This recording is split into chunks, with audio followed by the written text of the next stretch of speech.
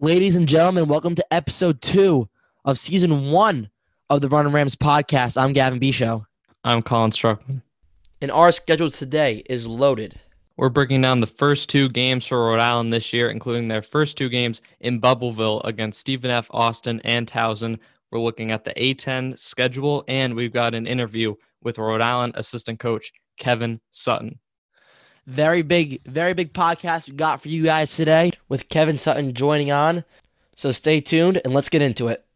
Karan Iverson clears it. Iverson gets away from the defense, dribbles into the forecourt. Iverson going up. He dunks it home as the buzzer sound. And RHODY, the A10 champs. Odom with 4. Odom 30 feet away. Jumper in the air. He's got it. Lamar Odom has won it for Rhode Island. Seconds left to the corner. Shot for 3 by Stan. Terrell down to 8 seconds. Got to go right. In traffic, off-balance shot. Back in! Jared Terrell! And for the first time since 2009, it's Rhode Island over Providence with the Ocean State Band. Oh, wow. Terrell from outside. Kingston, he puts it in. What a 3 to tie. Kidding me.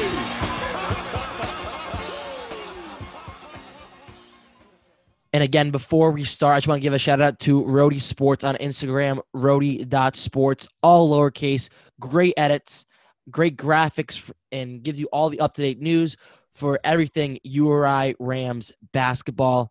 They do a great job over there with giving out, great information, and it's very fast, and it gets you right to the news and up-to-date and always good when it comes to RHODY basketball. So Again, RHODY.sports on Instagram, all lowercase letters. Give them check them out. Give them a follow for your up-to-date RHODY news.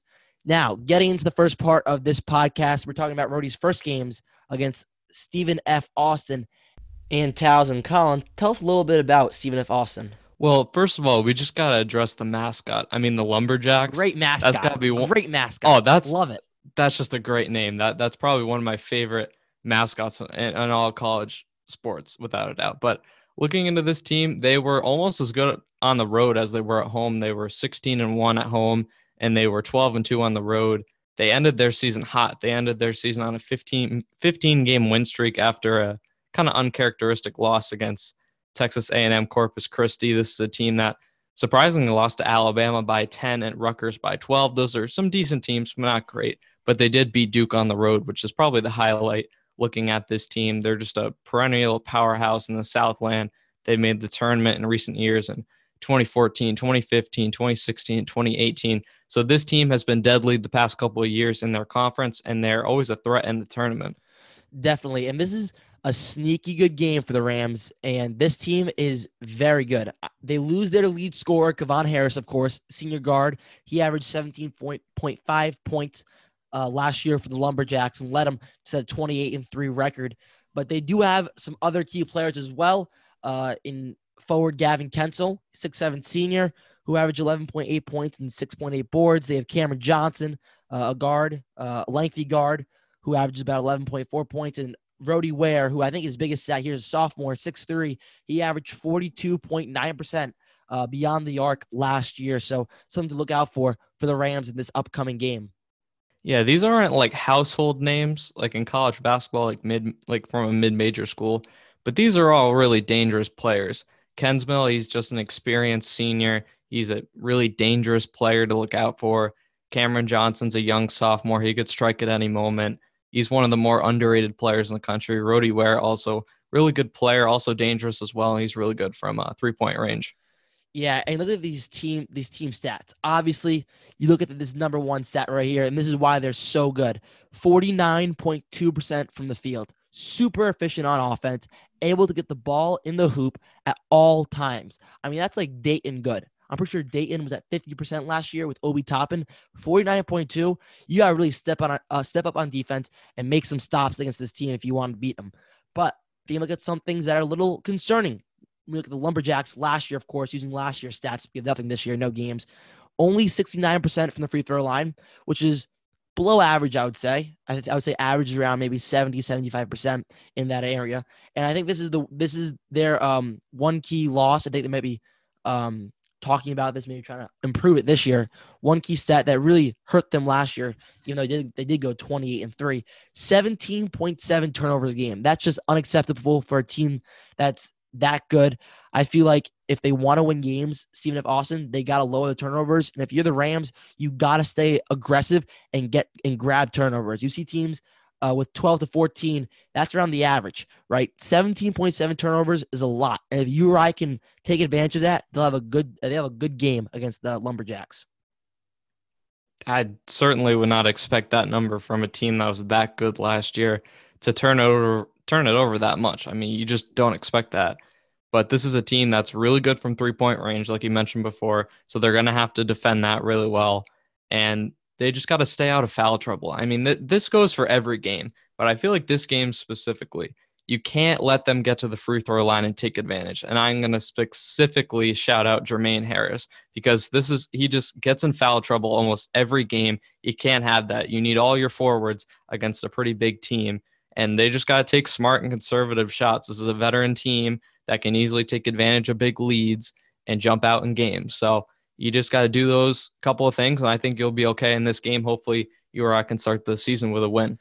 For my keys to a victory for Rhody, again, this game being played on Thanksgiving Eve, 11:30 a.m. on Flow Hoops. Actually, you have to. I think you have to subscribe to that. It's $12 a month online, this website. I'm going to do it. Obviously, a shame it's not on any national television, but it's 11:30 a.m. game on the day before Thanksgiving. The keys for a Rhody win is no easy looks. This is a team that can score, or last year at least, they scored at will. So they can force them to make tougher shots. And if Stephen F. Austin makes those tougher shots, good for them. Let's play basketball. But you can't give them any easy looks with a team that already does phenomenal from the field on offense. Also, like I mentioned before, you have to play aggressive. A team that was very sloppy with the ball last year, you got to force turnovers and play aggressive. Also, this is a key for nearly every URI game. Get free points from the charity stripe. When URI goes to the line 20, 25 times a game, they do unbelievable on offense because they're getting these free points, right? Get Fats Russell to the line. You get like someone like Jeremy Shepard to the line. Make free throws for the Rams. Get free points from offense. Also, for the final point I have is try to take what you can get, alluding to those free throws. Take what you can get. Get a pair from the stripe. Make sure, take the easy shot. Take the good shots. Don't come out the gate like Fats Russell. Don't not saying he will, but don't come out the gate taking 4 shots or taking shots you don't need to take necessarily. Get in a groove, relax, and just take nice, good shots, pass the ball around, get some movement, and just take your open shots wherever you can get. If it's from behind the three-point line, no problem. If it's from the elbow, take it. Just take what you can get on offense because this is a team that's going to score a lot. Take the points you can get and get back and play some good defense. Yeah, I think that's a really good point. I mean, Fats last year took a lot of bad shots, and now he doesn't really have to. He's got Jeremy Shepard. He's got Jalen Carey. So I think that's really going to help for this team in this game. And that's going to be a big game for the Rams. Moving on, their next matchup, they play the Towson Tigers on Thanksgiving morning at 11 a.m., again on Flow Hoops at Bubbleville. They did lose their 3 leading scorers last year in Brian Dobbs and Nake Sanders, a guard and a forward respectively, to graduation. And, of course, their secondary scorer, Alan Bertrand, transferred, of course, to the Rhode Island Rams from last year. Yeah, I think not having him is going to be a massive problem for the Tigers this season. I think he was their best player last year, and fortunately now he's with us now in Rhode Island. Yeah, so the Towson Tigers are led by Pat Scarry. He's in his 8th season right now as coaching. Last year, they did pretty well. 19-13, 12-6 in the CAA, ended up 3rd in the conference. Not too shabby at all, but you look at this team, they have lost so much, especially in your top 3 scorers. It's tough to come back from that. And you're going to see a very inexperienced team here, led by some seniors, of course, but who haven't really been with the team as long. Look at their key players. Jason Gibson, a sophomore guard, and only around 6'1".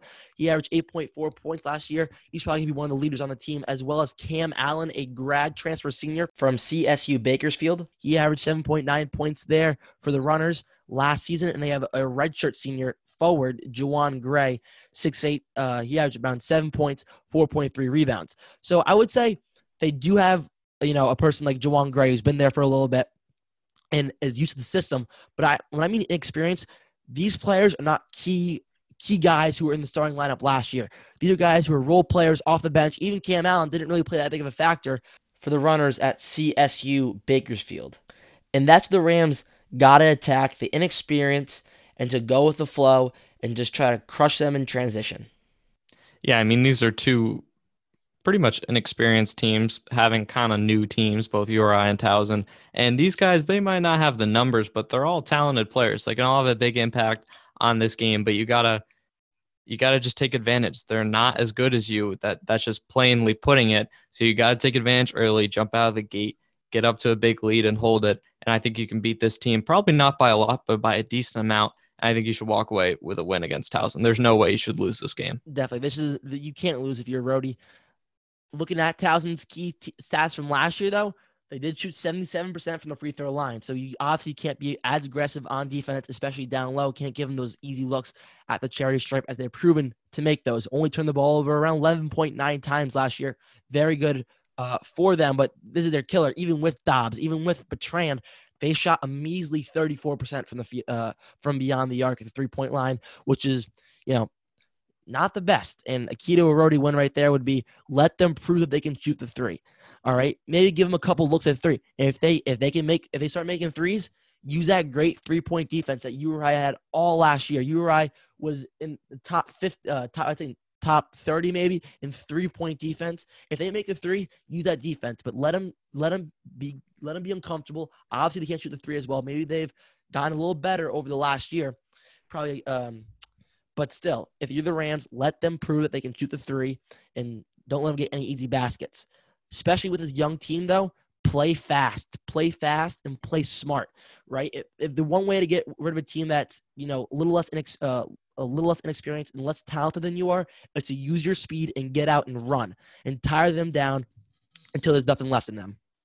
Yeah, that's what exactly I have here. I play in transition. This usually leads to a Rhode Island win. We've seen that in years past with those teams led by E.C. Matthews, Jared Terrell. Those guys would stretch the floor so much. So you got to do that in this game if you want to win. You also got to defend the paint well. This can be a tall team. So this is, I think, a really big game for Makai Mitchell to prove himself, hoping he plays well in the first game. But the second game can be a bounce-back game for him if he plays poorly against the Lumberjacks. And you just got to attack. Get up early, hold that lead, preserve it, play some good defense, make some easy shots on offense, and I think you should walk away with the victory in this game. And, of course, went over Towson and Stephen F. Austin. Let's go over the URI Rams this year. Of course, losing Tyrese Martin, Jacob Toppin, Mekhi Long, Dan Tate, all the transfer is very tough for David Cox and company, but he seemed to wrap it around with some transfers, also losing seniors Cyril Angevine and Jeff Dowling. So a big turnaround for the Rams, but I think we both have the same projecting starting lineup. We don't know if this is really going to be it or this is set in stone, but the consensus is this will probably be the starting lineup in Fats, Jeremy Shepard, Jalen Carey, Jermaine Harris, and Makai Mitchell. And, of course, we know Fats from last year being that player to really contribute big ways for this team, especially in the point totals, making key shots. I feel like with Jeremy Shepard and Jalen Carey, that load is a little bit less off him. So I think he has more like free ability to do more than just shoot the ball. Yeah, we all know what Fats can do. We know he's an A10 all, first team preseason, whatever that is, and he's a contender for A10 player of the year. We know how good he's been, but we don't know what Jeremy Shepard and Jalen Carey can do yet. So we're going to get to see that in these first few games, and we can kind of tell that Fats may have to be kind of more of a game manager, and he can kind of succeed in that role, which I think he's much better at than having to be that guy that always has to take the big shot. Now he's got two other really good shooters that can fill in for him. So I think that's going to be big for this team. Like we talked about last week with Stone Freeman, Jeremy Shepard being very good from three. He's going to be crucial. We'll see how he finally does. I'm very excited to see how he plays. Jalen Carey, we didn't see a lot of him in 2 years at Syracuse. Of course, last year he had a thumb injury that sidelined him out for the rest of the year. So it'll be surprising to see how he plays. He's more of a mid-range guy. Is he more of a three-point guy? Does he drive a lot? So definitely be something to see. Makai Mitchell, big-time shot blocker from Maryland. So I think it's one of his top traits as being a big shot blocker with those long arms. Being 6'10" is huge for the Rams on defense, and then hoping for a big step up from Jermaine Harris. And he did show flashes. He has shown flashes in the last couple of years. His freshman year against West Virginia, he had a great game. He also started off pretty well against Dayton at home when they got thumped by the Flyers, who were number 3 in the nation, but still showed a bit of light, saying that he can contribute to this team. And this year, which is very good for the Rams, unlike last year, depth. They have a lot of depth this year. They had a lot of moving pieces last year that left and stayed. It was very confusing. The Rams did not. I think they had 7 or 8 guys on the team that could play totally on scholarship. But this year they got the likes of Ishmael Leggett, Mikael Mitchell, DJ Johnson, Antoine Walker, and Malik Martin coming off the bench. That should help them out a lot this year.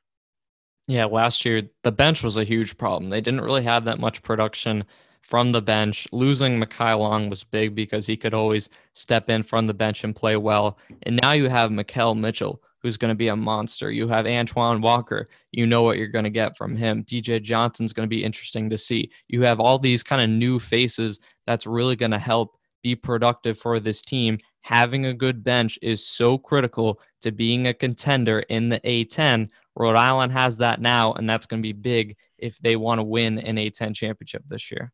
And the overall message I want to send here is that if Rhode Island can spark it up on offense, they're going to be a hard team to stop. This team looks like it's going to have it's shaped up to have a great year on the defensive side with Malik Martin, again, CUSA defensive, all defensive team last year at Charlotte. We have Ishmael Leggett, who we know is a fast guard who can get steals on defense. Mikael Mitchell, another big guy like Mekhi's twin, and DJ Johnson and Antoine Walker, again, physical players who are tough for the Rams. So if this team can really get it going on offense, Jalen Carey, Jeremy Shepard, Mekhi Mitchell, Fats, if they can get the offense going, and of course Fats, he almost led the nation in steals last year per game, it's going to look good for the Rams. Yeah, 2 big games. If you go 2-0 here, I think that's going to be a huge step. I think they'll go 1-1, just my realist kind of prediction, but I'm hoping they can go 2-0. I think it'll be tough against Stephan F. Austin. I think they'll kind of narrowly lose that game, but then I think they'll beat Towson by a decent margin. I think that should be a double-digit win. Hopefully. And moving on, we talked about last episode, we talked about URI's schedule. There have been tweaks already, like we mentioned. So we said that the game for Western Kentucky was the 19th of December. It has been moved to the 13th of December to make room for URI's A10 schedule coming up. They start a little earlier in December. So they start off with Davidson on the 18th. Then they go a 12-day break. They play St. Bonaventure at home on the 30th of December. Then St. Joe's at home on the 3rd of January. They're on the road against Richmond and VCU on the 6th and 9th, respectively. George Mason on the 16th of January at home. On the road at Duquesne on the 20th of January versus George Washington at home on the 24th. At LaSalle and Dayton. And at Dayton on the 27th and 30th of January versus VCU at home on the 3rd of February. Then on the 6th of February, they play Massachusetts. Then they're big 2 games here on the road at St. Louis and at Davidson on the 10th and 13th of February. And on the 16th of February, they play Dayton at home, Fordham at home on the 20th of February. And they finished the schedule with 2 away games at UMass and at St. Joe's on the 27th of February and the 2nd of March. Yeah, there's no real gimmies in this conference. There really isn't. There's some really good, really deep teams this year. Dayton still has depth. I mean, Davidson's a really good team as well. You know, you've got St. Louis and Richmond at the top, Duquesne and St. Bonaventure vying for that top spot as well. VCU is usually a really talented team. The only teams that are going to be towards the bottom and really easy to beat are probably Fordham, St. Joe's, maybe LaSalle. And UMass even got better. Trey Mitchell's going to be a lot better this year. So there's no gimmies this year. You got to take every game seriously. There's no game that's easier than the next. Even though some teams might be worse than others, every game's going to be difficult. This conference is going to be a battle this year. So before actually last episode, right after we released the last episode, all the A10 awards came out. Fats Russell, A10 first team selection. He did not get defensive team, which is, a little shocking there. But most importantly, like the projections came out, and the Rams were projected 6th, obviously a little low. David Cox thinks so. He's going off saying something to prove, something to prove, something to prove. The Rams at 6, they have 5 teams ahead of them. They only play one of those teams twice in Dayton, who is projected 3rd. The other teams in front of them, I'm pretty sure there was St. Bonaventure, Duquesne, Richmond, St. Louis, with the other 4 teams in front of them besides Dayton. They only play them once. So just a little fact there for the Rams. Could be good or bad. Now that we've gone through that schedule, let's look at quickly some NCAA news that we thought we'd let you know. First off, Colin, do you want to talk about the Ivy League? So this does kind of worry me a little bit because we saw this before. Weren't they the first ones to cancel the football season, Ivy League? They were the first ones to cancel the football season and their conference tournament. Yeah. I mean, they're the smartest league. I mean, that's for sure when you got Harvard and Yale in there. But this is interesting because we could see some other conferences cancel. I don't believe we've seen any others besides the Ivy League. Am I correct there? Yeah. Yes. For all we know, yes. Okay. So, yeah, as we're recording right now. As we're recording it now, yes. The Ivy League's the only one. But I'm hoping this doesn't affect anything else. But this year has been so weird. It's been so messed up. We really don't know. I mean, I think we'll see a lot of games get moved around probably. Hopefully we can have March Madness in March. I know, like, I saw Rick Pitino saying they should delay the season to save it and make it like May Madness, which could be interesting. But the Ivy League is obviously the smartest league. And they were the first ones to kind of predict it last year when they canceled their conference tournament for basketball. So I'm hoping that we can have everything in place, but just as kind of a knowledgeable fan, I don't know if that's going to happen, but you got to have faith somehow. So I'm hoping that nothing gets moved around anymore. Totally. And of course, the Ivy League canceling just not even just like non-conference, but the whole season is a little bit concerning. Now, I would be down to do an all A-10 schedule. They play 28 games, they play every 8 or 26 games rather, play every A-10 team twice. Totally fine with that. But with the problem with that is it's too late to do so, I think. You've already scheduled these games at Bubbleville with Western Kentucky, BC, Seton Hall, all these things. I think it's too late to do that now. I think some teams will try to salvage their season in some conferences by just playing conference schedule, which could hurt them playing only 18 to 20 games compared to other teams who are playing 25 to 30. So again, I mean, if A-10 came out and said only conference games, again, would I be upset? Of course, because I know it won't be as much as I would like it to be, but that's the lay of the land right now in NCAA. Obviously a little skeptical, just hoping the days just keep ticking off with no incidents and nothing else happening until their opening game against Stephen F. Austin on the Wednesday. I just want to see URI play basketball. I'm sure you want to see URI play basketball, Colin. I'm sure many fans just want to see something, want to see college basketball help brighten their year and one that's not one to be proud of. A lot of things going on and a lot of conflicts that Rhode Island basketball can save us all from this distress. So that's going to do it for us, Colin. Anything else? No, all set. I think I forgot. Recruiting-wise, David Cox got a big get out of Riverside Poly High School in California. 2022 shooting guard Chance the Sniper Stevens. He shot 46% in his last season from 3. Great get for Cox. He was with him all through high school, through 8th grade, and just a great recruit for the Rams in 2 years, I believe, in 2022. So that's going to do it for us for this first portion. And again, right now we're about to get into an interview with URI assistant coach Kevin Sutton. I'm super excited, Colin. Yeah, definitely. Well, let's waste no time and let's get into it.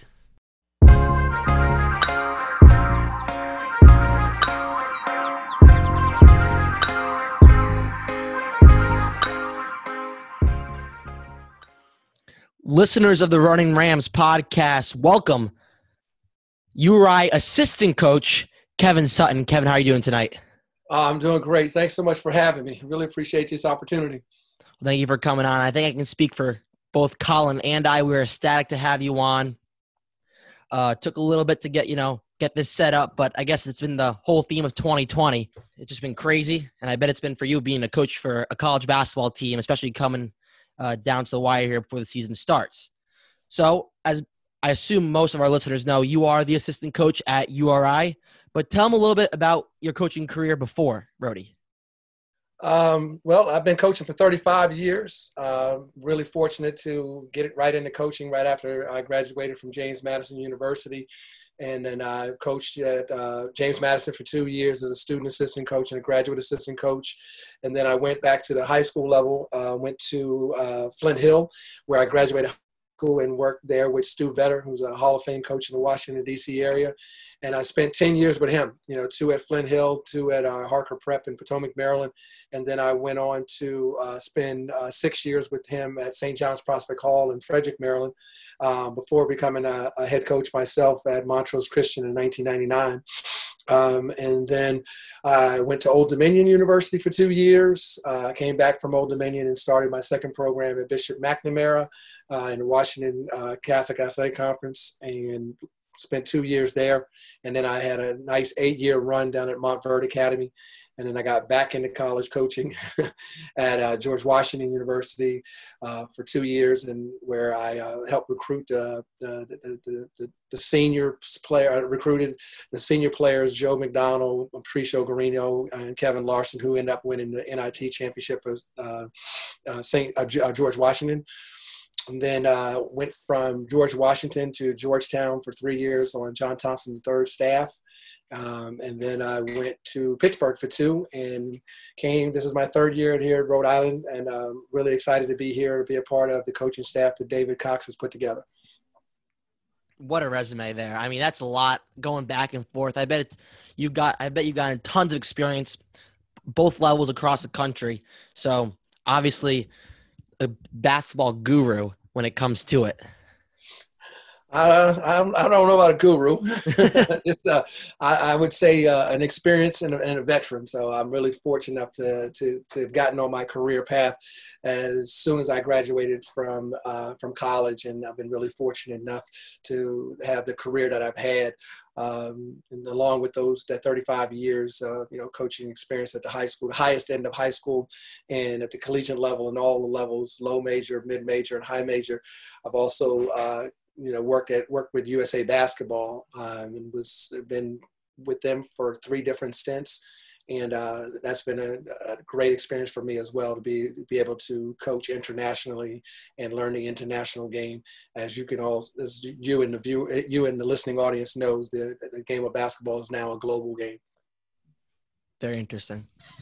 Yeah, you certainly have a background playing the game of basketball, but is there kind of like a certain specific reason that made you want to be a basketball coach?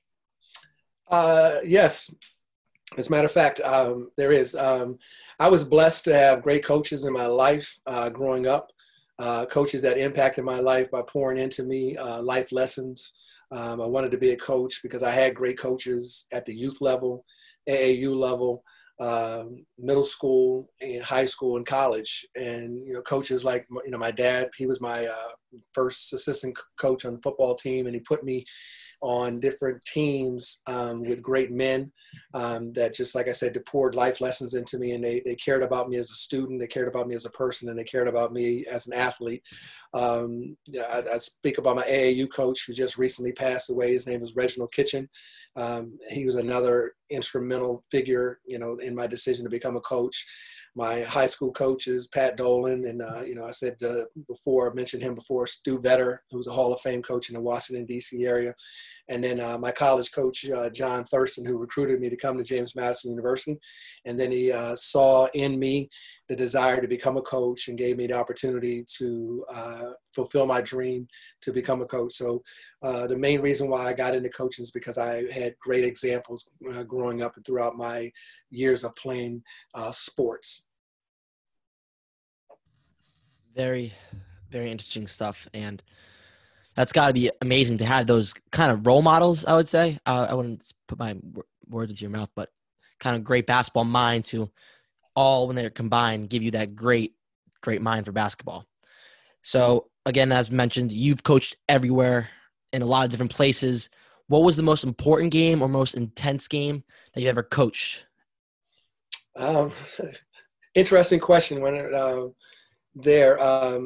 I said, I've been coaching for 35 years and been a part of some tremendous games, at the high school level, international level for USA basketball, and at the collegiate level. So this is not a canned answer, but every game is important, as we all know, because I respect the game so much, and I really appreciate the opportunity to coach in every game. However, I'll say the most memorable games, championships that I've won in 1998, I was an assistant coach at St. John's Prospect Hall for Stu Vetter, and we won the USA Today National Championship, and we played Oak Hill down in the Dean E. Smith's Dean Dome, and we won, and we finished 25-0, and we won a national championship. Then in 2007, when I was the head coach at Montverde Academy, I won a national championship there as a head coach. And then for USA basketball at the U16 and U17 developmental levels, we won gold medals in back-to-back years. And many of those players that were on that team are many of the players that are in the NBA now. Brad Beal and Quinn Cook was a starting backcourt. Adonis Thomas, Andre Drummond, John Michael McAdoo. The list goes on and on.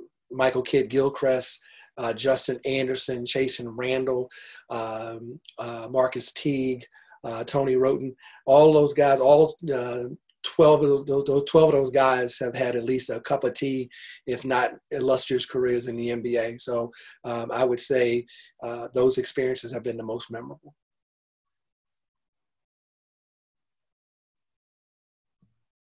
Yeah, moving on now after that. So you've coached at many different schools in your career. Where would you say you have enjoyed coaching the most? I've enjoyed coaching at all of them equally because I've learned from each stop and worked with tremendous people. So each one of those opportunities have been a growth opportunity for me. So I enjoyed it because I was working with great people.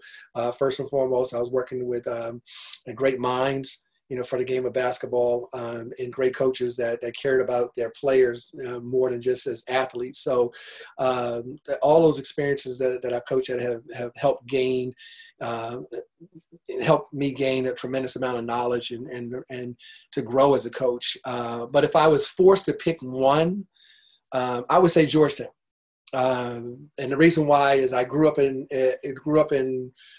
a Georgetown fan. I grew up in Washington, D.C. Area. The Northern Virginia area is called the DMV. And Big Coach Thompson was and still is an icon to me. He gave me hope when I was a young man coming up in the game of basketball as a player. He gave me hope when I became a coach, to see that someone that looked like me, that stood for something, that I could become that if I truly put my, efforts into that and worked hard and worked smart. So he gave me an opportunity to witness him build the Georgetown program into the brand that it is today. And he did it the right way. And like I said, he gave me a tremendous amount of hope that I could do that. And then when I worked there for JT3, I had access to Big Coach every day. And he gave me his time, his knowledge, and his wisdom. So I would have to say my time at Georgetown as an assistant coach afforded me a tremendous opportunity and access to Big Coach, who's like I said, who's still an icon in my book. And I also worked on the staff with John Thompson III, who is a tremendous person, a tremendous coach. Kevin Brodus, who's the head coach at Morgan State University now, and Tavares Hardy, who's the head coach at Loyola. So we had a tremendous coaching staff. That sounds great. And so going on to my next question, last Thursday night on your Living Trophies Masterclass Zoom, Nate Palmday, your guest, talked about not being 1 foot in and 1 foot out when it comes to coaching and career jobs, but not putting it aside, but just letting it known that you shouldn't really be 1 foot in, 1 foot out if you want to give your best effort to be a coach and not looking forward. But do you have any dreams of becoming a D1 head coach? Well, first of all, thank you so much, Gavin, for coming last week, to the Living Trophies Master Zoom class. We've been doing it since April, and it's been a tremendous platform, and we've had some outstanding guests. And Nate Pomaday, who's the assistant executive director at the NABC, last week did a tremendous job. And what Nate said about being all in, is a nugget of truth.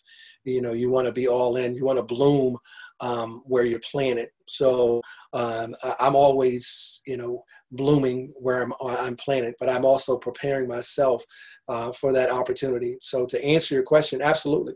It has been my dream forever. When I first got into coaching and I gave up my playing career, and my playing career came to an end, and I decided to be a coach, my first dream was to become a Division I head basketball coach someday. So without question, I dream about it every day, and I work towards it every day. But it's always been my dream, and a dream I pursue on a daily basis. And I believe that every assistant coach should dream of becoming, a head coach.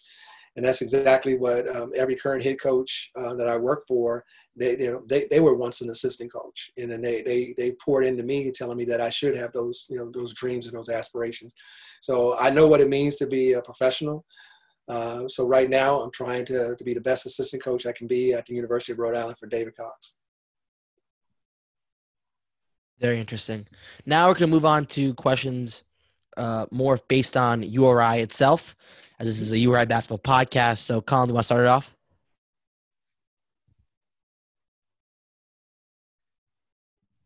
Yeah. So how did you end up getting to URI? I came to URI after a 2-year stint at the University of Pittsburgh. I was on a staff there that after 2 years we were let go. We had a brand new athletic director that came in, and my boss, Kevin Sutton, and the athletic director didn't hit it off so well. And we had a losing season, so we were let go. So I came to URI after that. I'm very grateful to David Cox and Thor Bjorn, the athletic director here at the University of Rhode Island, for hiring me. And when I was making my decision, to which job I wanted to take, I was involved with 3 schools. I was involved with Charlotte, I was involved with South Florida, and I was involved here at the University of Rhode Island. So my wife and I, we sat down and we came up with 3 criteria that we were looking for in our next move, in our next job. And number 1, we wanted to work for a person that I had a prior relationship with and knew my value. And I've known David Cox for the better part of 15 years. He played at St. John's High School, had a really good career. I coached against him when he was a player, followed his career to William and Mary. And then when he, finished playing at William and Mary, I've continued to follow and compete against him when he got into coaching back in the Washington, D.C. area. So I've known Coach Cox for a while.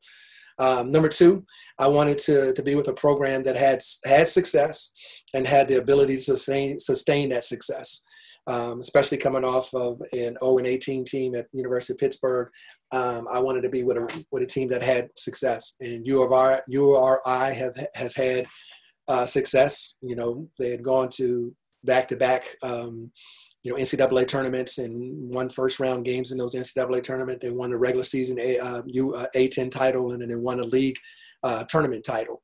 And so I wanted to be a part of a team that had success and had the ability to sustain that success, and we do have that ability here to sustain the success that URI has had in the past. And then finally, the 3rd criterion I was looking for, I wanted my family to live in a place where the quality of life was good. And URI checked all 3 of those boxes. We absolutely love living here in the state of Rhode Island. The quality of life has been, fantastic. My wife and my youngest daughter, I have 4 kids, and my youngest daughter is the only one that's in the house. The other ones are older, and one son is a senior at George Mason University. So for us, we enjoy living here in the state of Rhode Island. It's very comfortable, and it meets our criteria and the quality of life that we wanted to have. So those are the 3 things that I was looking for, and when I made my decision, and I'm really fortunate and grateful and thankful that I did make that decision to come to the University of Rhode Island. So speaking of, settling in and that quality of life, what has helped you make you feel like URI is home when you have coached at so many different areas across the country? URI is a good place to work. I really enjoy the people that I work with. Coach Cox has put together a tremendous staff. John Carroll, a seasoned, a veteran. Austin Carroll, his son, is a young, dynamic coach. TJ Buchanan, URI alum, loves this program and is another young and up-and-coming coach. Our support staff of, Jarrell Coleman, who's a graduate of URI, Sid, who's our video coordinator, and then our director of operations, Ryan McCloskey, just a tremendous group of people. And, I enjoy that. I enjoy working with them on a daily basis. And then also the fan base. We have a tremendous fan base here, in the state of Rhode Island. And they come out and they support us and they believe in us. And I really enjoy that. And then finally, the Atlantic 10 is a basketball conference. I've coached in this conference before at George Washington University. So I know this conference well. So now being at Rhode Island and one of the top teams in the top programs in the A10, it's a great place to live. It's a great place to work. And I'm really happy, and my family is extremely happy here.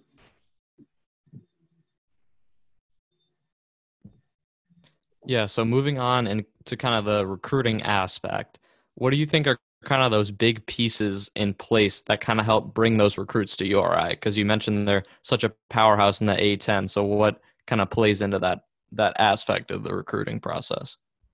Well, one, David Cox. Coach Cox is one of the best, coaches, in this league, and he's, from a recruiting standpoint, he's proven himself to be a tremendous recruiter. And as an assistant coach, it's great to work for a head coach that is a closer. And he's one of the best closers in the business that I've ever worked for, and he's a rising star in his coaching business. So that's number one.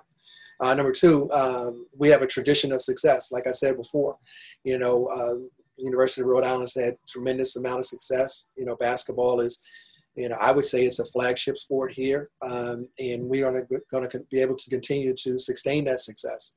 Number three, we have the support of the administration. The administration led by Thor Bjorn has been unbelievable with their support of us, and the administration and President Dooley, they continue to support us in every way, and so we're going to be able to sustain our level of success, and we're going to be able to increase our success because we have the support of the administration. Number four, we have a tremendous fan base. Without question, our fans come out, they support us, they travel, they support us, they believe in us, and it's just playing in the Ryan Center. It's a tremendous atmosphere. So it's a great selling point that we can sell to recruits, that they will play in front of a fan base that is knowledgeable, a fan base that really cares about our team. We play in a basketball conference. Number five, A10 is a basketball conference, so there's great level of talent. We're going to see it tonight. Tonight is the draft, and it's, Obi Toppin is going to be selected very, very high in the draft, so it's a basketball conference. It's a conference that's produced pros before and continues to produce pros, not only in the NBA, but pros that are playing internationally. So it's a great conference. Number six, we live in a beautiful state. The ocean state of Rhode Island is a beautiful state. Living in New England has been educational, and it's been really, really good for my family. So I was thinking about it the other day. I have coached and lived in as far south as Florida, and now as far north as Rhode Island. So all the way up and down that eastern, seaboard. And I love the state. It's a beautiful state. I love living. We live in Jamestown, so we live near water. And so it's just been a beautiful state for us. 7, we play a brand of basketball that players want to play in. We play exciting, up-tempo. We're aggressive on the defensive end. Coach, Cox gives our players a lot of latitude to get up and play in the passing lanes and create offense from our defense. And then from an offensive standpoint, we play fast. We push the ball in transition and create, for others as well as ourselves. And then finally, we play a style that we share the game, and we have a great love and affinity for each other, and it shows out on the court. So I would say our brand of basketball is exciting to recruits. Number 8, we take a holistic approach to development. As a program, we are looking to develop, our student athletes first as people, as students second, and then as athletes third. So, and we're committed to that. We are committed to that. Our student athletes do extremely well. They graduate. Coach Cox has a 100% graduation rate. They're doing things in the community, like Special Olympics. We go to do clinics. We go to elementary schools and read to the kids. We feed, and we call it feeding the soul, and that's important to us. And then finally, we put them in position to win championships and play in the postseason play, which gives them an opportunity to further their careers. And then number 9, we produce professionals. And I use the word professional, and I didn't use the word pro, because we want our student athletes to understand that being a professional, gives you an opportunity to have a career, whether it be an athletic career or a career in whatever they want to become, or whether they majored in, or in whatever field that they go into. So we produce professionals. And then number 10, we graduate our players. Plain and simple. That's a part of our one of our pillars and part of our objectives, and that's what we do. We graduate our players. So those 10 things, or 10 reasons, are why we've been able to recruit at a high level, and why student athletes want to come play in this program that Coach Cox is building here at the University of Rhode Island.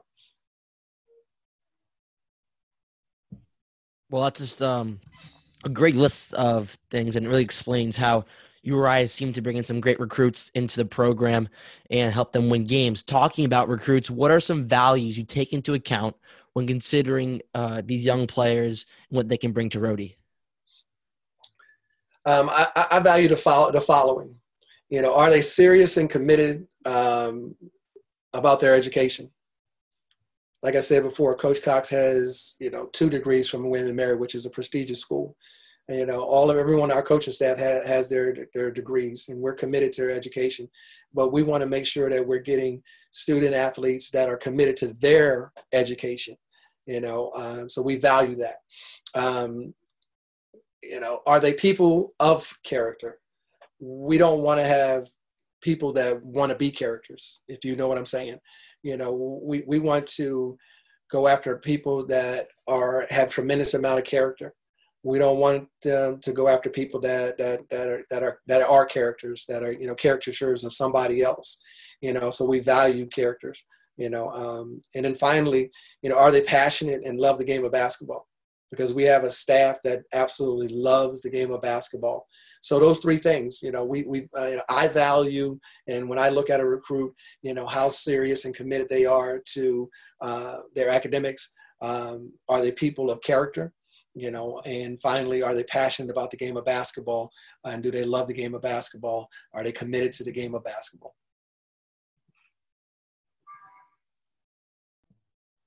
Yeah, it definitely shows why RHODY has done so well over the past couple of years. And moving on now to kind of the elephant in the room with this college basketball season is how COVID is going to affect it. But what has it been like this year with practices being different and COVID obviously being a factor in creating just a much different environment for the season? Well, first and foremost, David Cox has been an outstanding leader during these difficult times in our country, leading us through a health pandemic, which is the coronavirus, leading us through, racial and social pandemic with the unrest and that's going on, and civil unrest is going on in our country, and then also dealing with the fallout of the election. Coach Cox has been a tremendous leader in leading us through all of that, more so than being a head coach, because those things that we just talked about, the health pandemic, the social unrest and that pandemic, and then also the fallout of what we're seeing with the election, those things all factor into the well-being of our student athletes, the emotional and mental well-being of our student athletes. So we take that very seriously, and that's why he's been a tremendous leader, because he's been spending so much time, and our staff has been spending so much time to make sure that our student athletes are in a very good mental state before we can talk to them about ball screen coverage, or talk to them about sprinting back on defense, or making plays that actually take place on the court. We have to make sure that they are in a good emotional state. So Coach Cox has done a tremendous job with dealing all that. And like I said, I call him a leader, more than a head coach, because he has a tremendous emotional intelligence. Some people call it feel, but he has a tremendous emotional intelligence, and he has connectivity with our student athletes, our players. He's totally in tune with them, and he understands, and our staff does a good job of being connected with them as well. So once we, can get to their hearts, then we can get to their minds before we can teach them anything, physically. And he has educated, our players. He's empowered our players. He's involved our players in our entire program. So with all that being said, we take care of all those things before we get on the court physically. We do it on a daily basis. So then now that we've been on the court and had the opportunity to practice, and it's been really good. It's been a safe haven. The guys have come and they've worked very, very hard on the court to learn basketball in preparation for the season, which is, we leave next Monday. So, and they've been through an awful lot with the coronavirus, like I said, with the social pandemic, and as well as, the fallout that's happened with the election. So now they're ready to play. We had after practice today, Coach Cox asked them how many of guys, by a show of hands, how many of you are tired of practicing? And every hand went up, because they're all ready to play. They're ready to do what they love. They do what they know how to do best, and that's something that they can control. So we talk often about controlling what you can control and trying to eliminate the things that you cannot control. And it all starts with our leader, David Cox, and then it trickles down to, every person, and affects every person in our program all the way down to our managers. And again, it goes back to Coach Cox's level of emotional intelligence. Definitely. You've been at URI now for 3 years. It's going to be your third season. Who has been the biggest alpha or greatest leader that you've seen at your time while at URI? I try to stay away from words like greatest, but first I'll give you an answer. But I mean, I study leadership. I read about it. I study leadership all the time. And so three things that I've learned about leadership is that leadership and fellowship go hand in hand, and they're vitally important to achieving success. That's the first thing I know. Second, I also have learned that a player-led team is better than more successful than a coach-led team. And then third, three people, people lead, through their personalities, and then they lead in different ways. And the best teams have a vocal leader. Best teams, have, guys who lead by example, and the best teams, always have a combination of a vocal and a leader who leads by example. So in my 3 years here, I would say the best leaders that we've had, have been Jeff Doughton. Jeff was a tremendous leader because he led, by example. He was going to be on time. He was going to do the right thing. He was going to, take any and every interview in never speak in the third person. He would always put his teammates first. So he led by example, and then the other one would be, Fats Russell. Fats is a tremendous leader that has continued to evolve into a leader.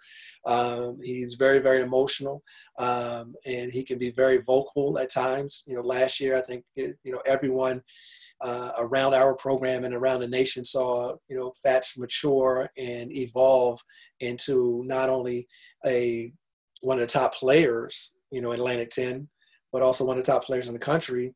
But that was all through his maturation. And the credit goes to himself that he did some soul searching, and he started to, learn about himself and become more self-aware. And then he just became a tremendous leader. He was an emotional leader. As you know, if you come to the games, when he hits a big shot, he's going to put his hand to his ear to hear the fans, and he's going to throw his hands up and down to get the fans up, and that's who he is. And he's also going to get a technical from time to time because he plays with a tremendous amount of emotion. But those two complement each other well. Jeff was more of the cerebral vocal leader, and Fats was more of that, a rah emotional leader. Yeah, you mentioned those guys who are kind of the composed players, the guys who are more serious and they're always kind of in the moment. But is there a kind of guy in the locker room or at practice who's kind of like the jokester, kind of keeps the mood light for the team when there can be a little bit of tension or it's, a very serious kind of moment? Is there someone who kind of stands out to you in that regard? Yeah, and those guys are important to the team as well. I mean, those guys are really, really important to the team. And those two guys we have two of them. Antoine Walker, transferred from Georgetown, is from the Washington, D.C. area, played sparingly, was part of our top 7 last year, will have a bigger role this year. He's so funny. He's full of energy. He's always on go. He likes to stir the pot. He's the straw that stirs the drink from time to time. But it's all in love. Everybody on the team loves him. He has a relationship with every person on the team. And the second guy is DeVale Johnson, who redshirted last year. DJ is another guy that, gets along with everybody on the team. He pokes fun at people, but he can also be the brunt of other people, especially Antoine's jokes and antics as well. So those two guys just, are tremendous, in the locker room when it comes to keeping the mood, light and full of, enjoyment. So. Yeah, I've seen on Twitter a couple of sources saying how, DeVale's he's a mood lightener, and actually surprises me with Antoine Walker. I mean, he's a tough basketball player. He, is a grinder player, and hey, whatever keeps him going. All right, last question before we get into our little end with some culture questions. Is there any coach in the A-10 conference that stands out to you? Coaches in the conference, this is a very good conference for coaches. But my top 3 would be David Cox, Anthony Grant, and Mike Rhodes. And that's a holistic reason. I mean, it's a holistic reason as to why I chose them. It's not so much as as X and O or anything like that. And it's just not just one dimensional. They're multi-dimensional coaches, in my opinion. And so I would say David Cox, I would say Anthony Grant, and I would say Mike Rhodes. Yeah, Anthony Grant has done a great job over there at Dayton, turning that program around after Archie Miller left. And, he's a great example, I think. I see many people praise him for what he does coaching. And, I mean, obviously it's working. And same with Mike Rhodes down there. VCU cranks out great head coaches to go to either bigger colleges or and such. So, again, another great coach there. Is there one in the rest of Division I, not necessarily in the A-10, that you admire? Yeah, there are a lot of guys, but I'm biased. Tommy Amaker is my first cousin, and he and I grew up together and played basketball together, and we're god brothers and cousins and best friends. So I'm biased. What TA has done at Harvard University is remarkable, and it will go down in history. He's built a tremendous program that year in and year out does it the right way. And I say that in every regard with so much respect and admiration. So with that being said, Tommy Amaker is in my opinion, one of the outstanding coaches in this college basketball. Yeah, it's definitely a good answer. And as Gavin mentioned, we're going to move on to kind of that culture section here. So we got to ask, is there kind of like a pregame meal or routine that you have before arriving at the Ryan Center? Well, I'll give you two, because there's a home and away routine. The home routine is, when I come to work at my normal time and I don't leave until the game is over. I like to stay in the facilities all day, and just go about my day as I normally do. I get my guys out on the floor to get their shots before we go through walkthrough. Walkthroughs are, an hour, and they're intense. And so when an after walkthrough is over, I will, grab, whatever we have for pregame meal, usually skirt steak and some vegetable medley, some bread and some water, and then go to the locker room and decompress. And then I will, iron my clothes, because that's a way for me to decompress. And if it's my scout, I'll go and put the information up on the board, and then get back to the locker room. And then we have a routine where certain players come out at a certain time. Guards, last year was Jeff and Fats, and they take the court and we go through our shooting routines. And then, we have bigs and guards, and then we go through that. So that's my routine on the day of a game at home. On the road, it depends on, if we have a shoot around, what time the game is. But again, I just try to relax as much as I possibly can by listening to Christian music or something motivational, or reading something, so I can just relax my mind in preparation for the game that we have, especially if it's my scout. You're a little nervous. Have I covered everything? Is the team prepared? So you try to relax your mind, if you can. Iron my clothes.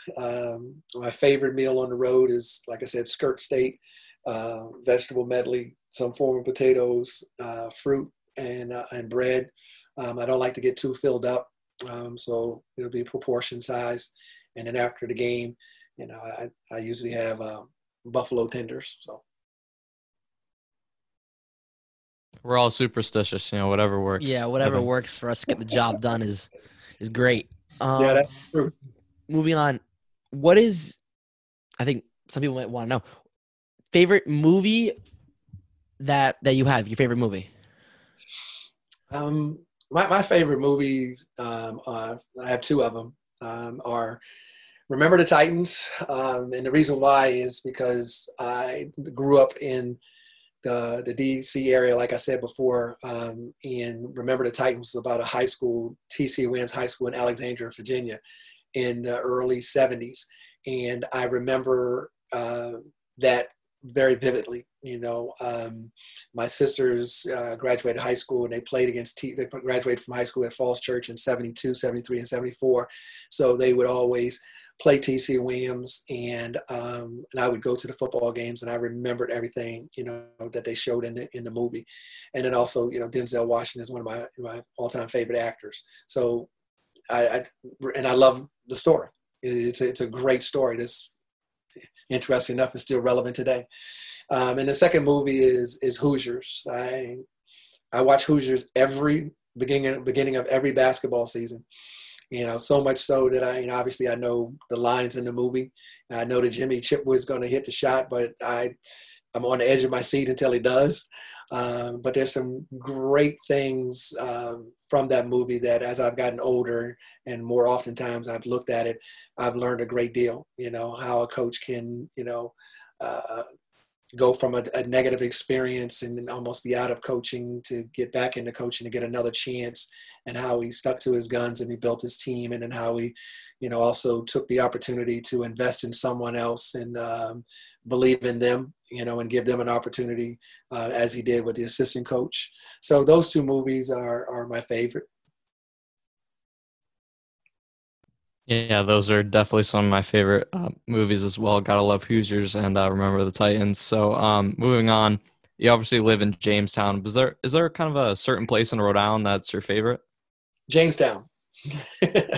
Jamestown's my favorite. It's a tremendous island, and Beavertail is my favorite place. I enjoy going up there, and just at the lighthouse and looking around and looking out into the vastness of the ocean. And so it's I enjoy it. I enjoy it tremendously. And my family enjoys it. So we enjoy living in Jamestown. The quaintness of the town, it fits us as a family very well. Yeah, Jamestown's a great place to be. I mean, over quarantine, my family, between like my brother and my dad, we've gone to Jamestown golf course tons of times. It's a great place. Love going over the bridge. You always get good views. And if I lived in Jamestown, I probably wouldn't disagree if I were you.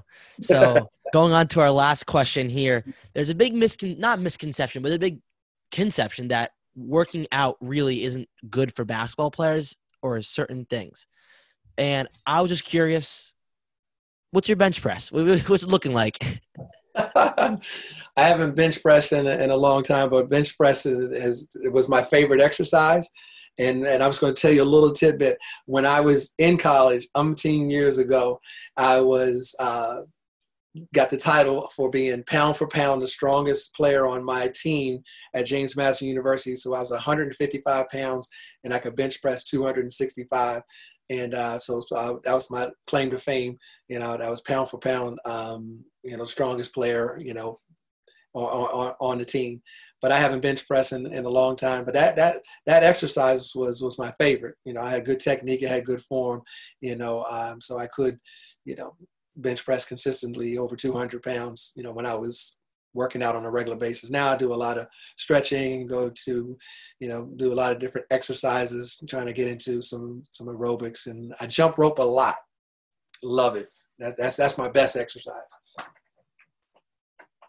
Well, I think that sums it up. Colin, anything else you got? No, not at all. Thanks for coming on. Thank you so much for taking time. I know it's close to the season. Just thank you so much for coming on.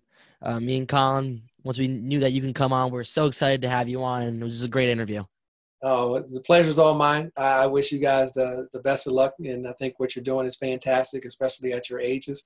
I would continue to challenge you both to keep striving, keep sharing and keep serving. And then if you do those three things, then you're eventually going to do the fourth, which is keep soaring. Okay. Well, thank you so much. All right. Yeah, thank you. Best of luck Wednesday. All right, yeah, best of luck to you in the Rams this season. Take care. Again, a huge thank you to Kevin Sutton for coming on. I had a great time. I'm pretty sure you did as well, Colin. He answered all of our questions perfectly and got all the answers we wanted. So we're very grateful for him to come on and take time out of his busy schedule. As again, RHODY Hoops is only 1 week away. We're almost there, folks. I'm so excited for the season. And that will do it for today's podcast. We went over URI's future games against Towson and Stephan F. Austin next week for their opening games. And then, of course, talked about the A-10 a little bit, and now had Kevin Sutton on, which was great and was tremendous. And that's going to end it for this episode. Colin, anything else? Wednesday, 11:30. I'm ready. I cannot wait. I hope you guys can't either. Stay safe. RHODY, RHODY, RHODY.